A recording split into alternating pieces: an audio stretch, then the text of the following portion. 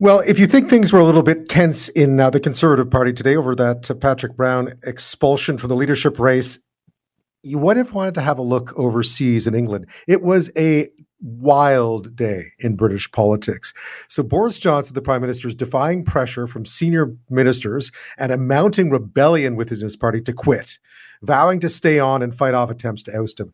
That's after more than 40 resignations from within the government, many lawmakers in the Conservative Party in open revolt tonight.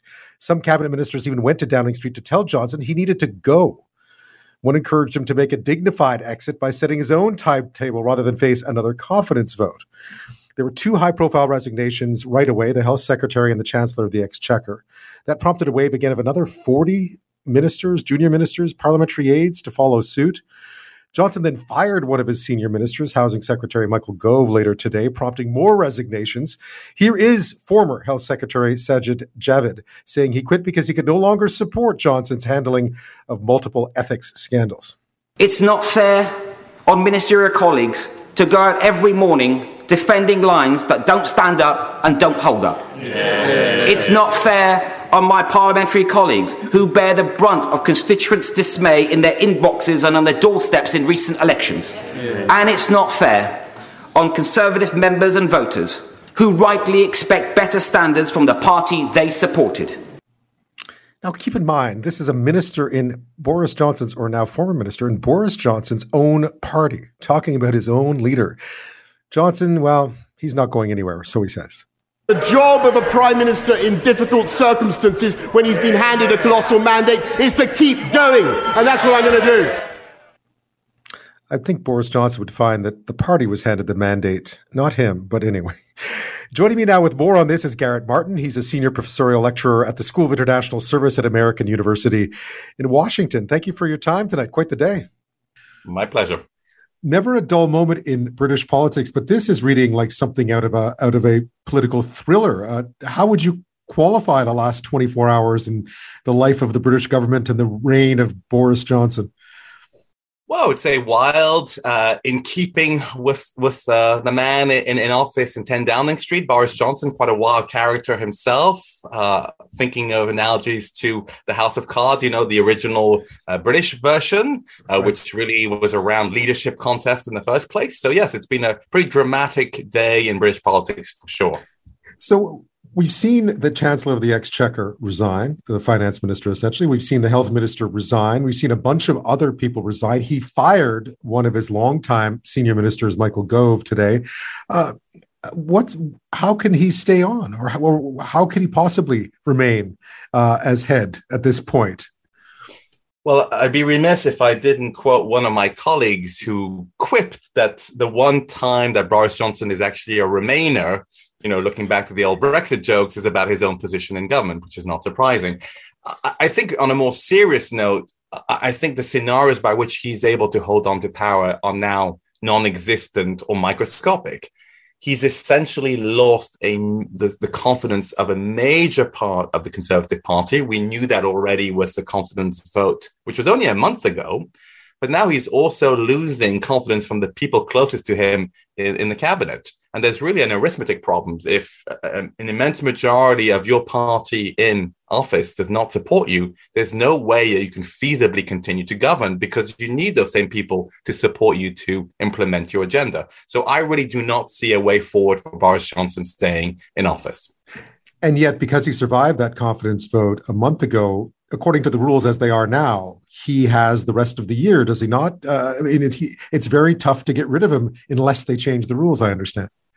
Correct. But it's speaking to the pressure he's facing and the disaffection he's facing that there are elections for the so-called 1922 committee, which is the committee that governs the backbenchers, that there is open talk about changing the rules. So admit a new leadership challenge against him. So I think that's very telling. And it's pretty clear that if there was a change of rules, if there was a new leadership challenge, that he would not survive at this time. So I think Boris Johnson is facing significant challenges. And again, it's hard to see a way forward for him that doesn't end up with him leaving 10 Downing Street.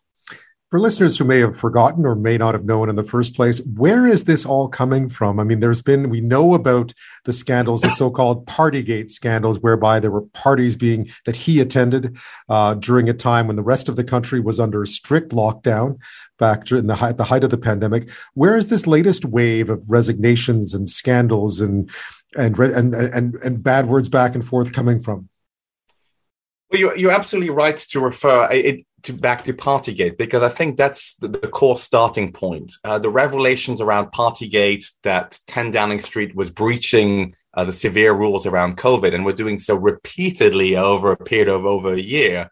When those revelations came out in late 2021, early 2022, it was a real shock to many in the party as well as members of the public. So Boris Johnson's approval rate really significantly plummeted. He had a little bit of a reprieve in early spring because of the war in Ukraine.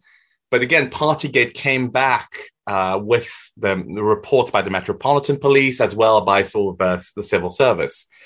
So he was already in a position where he was immensely vulnerable, where a number of his party were just looking for the next opportunity, the next moment of vulnerability to challenge him again.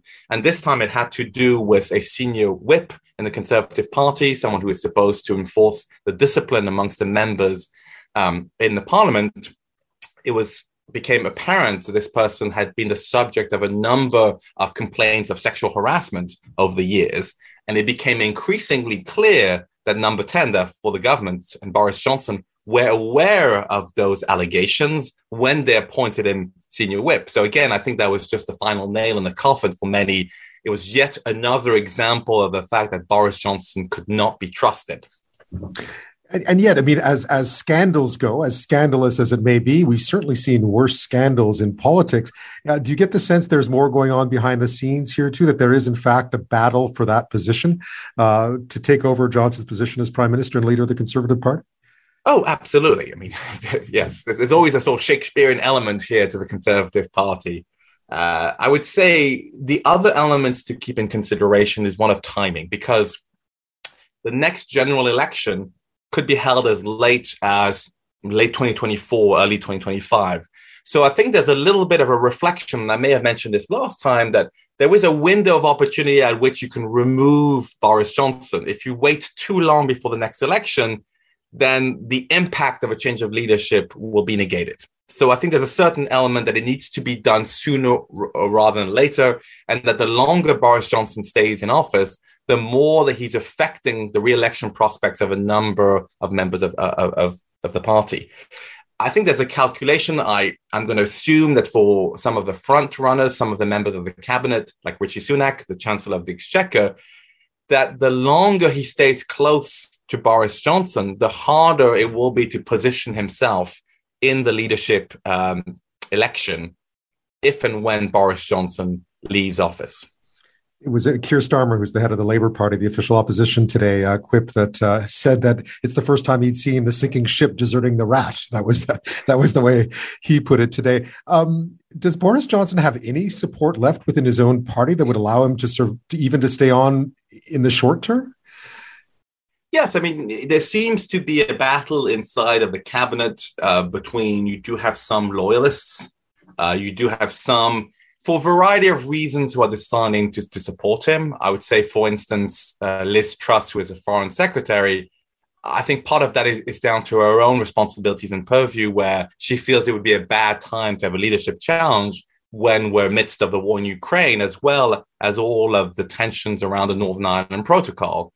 Same for the defense secretary. But, beyond that, there's a real arithmetic problem, because of all the mass resignations we've had today of cabinet members, junior ministers, and even aides to the government, it's not obvious that you're going to be able to find sufficient people to replace them all.